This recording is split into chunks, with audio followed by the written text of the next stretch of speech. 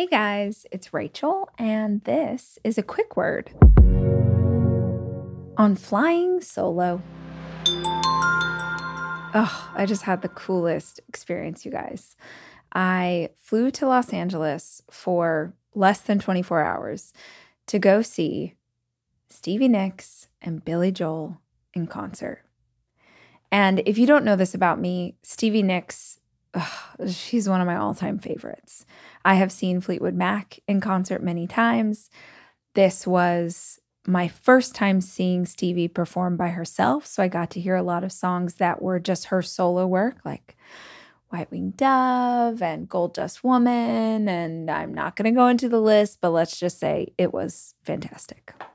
Now, at the concert, there was someone sitting in front of me that reminded me of a younger version of myself because of what I watched go down in her world, in her energy field, with the people she was with, the whole thing.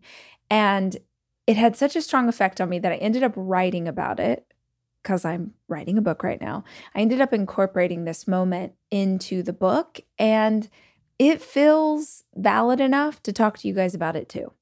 The woman in front of me was in between a teenage boy and her husband. And neither the teenage boy or the husband wanted to be there. You could tell. They were not interested in this at all. They were just radiating annoyance. The teenager had like his hood up. He was like slumped over in a seat. He was so pissed that he had to be at this concert. And the husband was just like a dud. Like he's just not into this. He's drinking beer.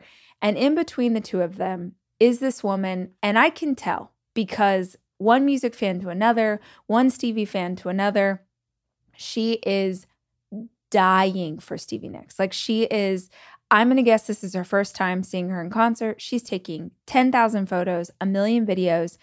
And now all around, I want you to imagine the kind of woman who is a Stevie Nicks fan. It's some witchy vibes, right? It's like there's a bunch of hippies up in this piece. We're all standing. We're all like kind of swaying to the music, living our best lives. There may or may not be bras involved. There may or may not be frizzy hair involved. We're just like we're vibing. We're having a great time.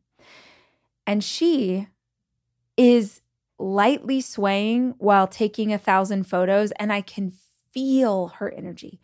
I can feel how badly she wants to stand up and dance just like the rest of us. But at the same time, she's sandwiched in between two people who do not want to be there. So she's doing this thing that I think all of us might be a victim of at some point in our life, which is we don't want to go to something alone.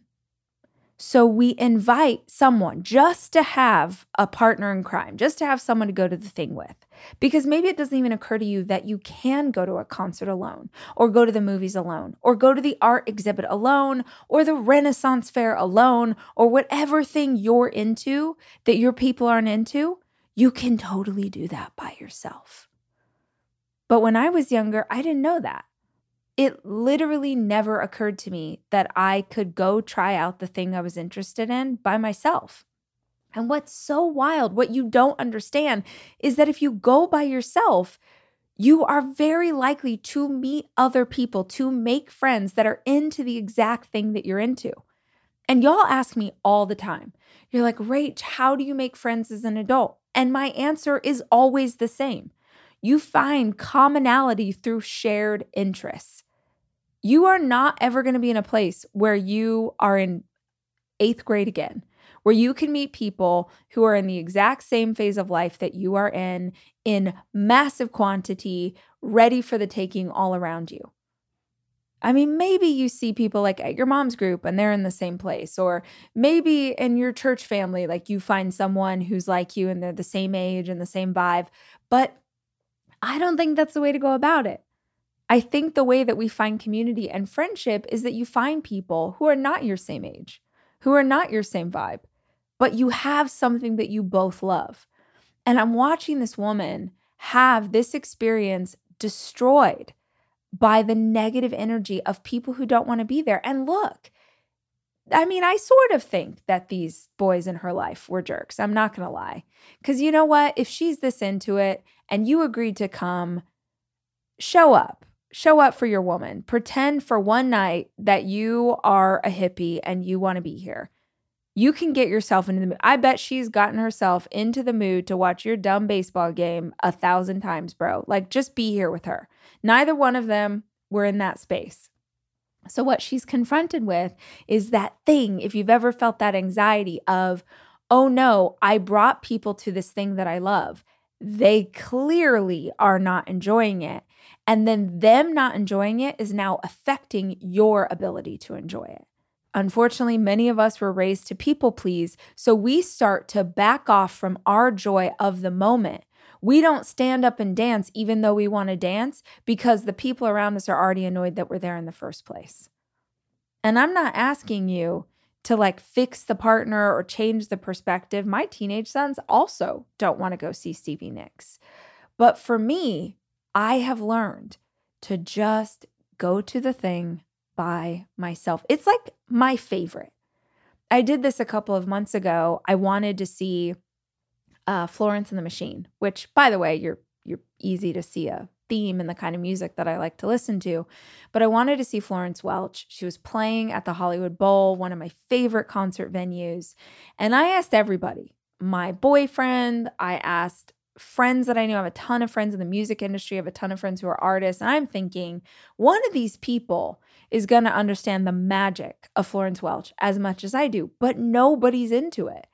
And so I'm faced with this moment. And like, I have bestie, like Rosie, my bestie. Rosie will go see this thing with me. She would, but she wouldn't enjoy it.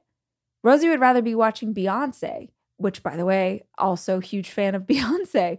But like, you have people in your life who would go because they love you. But I am telling you right now, you will have so much more fun doing the thing if you do the thing alone. It's also an incredible opportunity for you to mature, for you to remember that you are a grown-ass adult and you are allowed to pursue interests that do not align with your husband or your sister or your bestie. Like, that stuff that you're intrigued by, go do it. I am telling you, you can start small. Like, take yourself to dinner alone. You love Indian food and it's too spicy for your wife, then go have Indian food by yourself. Period. Like, you do not need to convince someone else to be into the things you're into. In fact, I think one of the ways that you feed your own spirit is you recognize that you have worth and value as an individual creature. And that individual creature needs to be fed in ways that will only feed you. So go do something and go do it alone.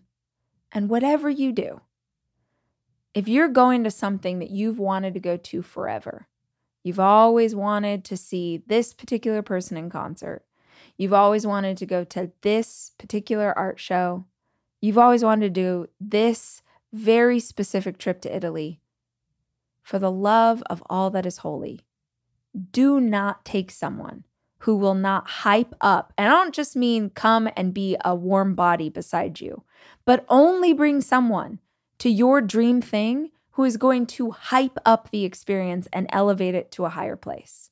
Otherwise, be your own best friend and fly solo.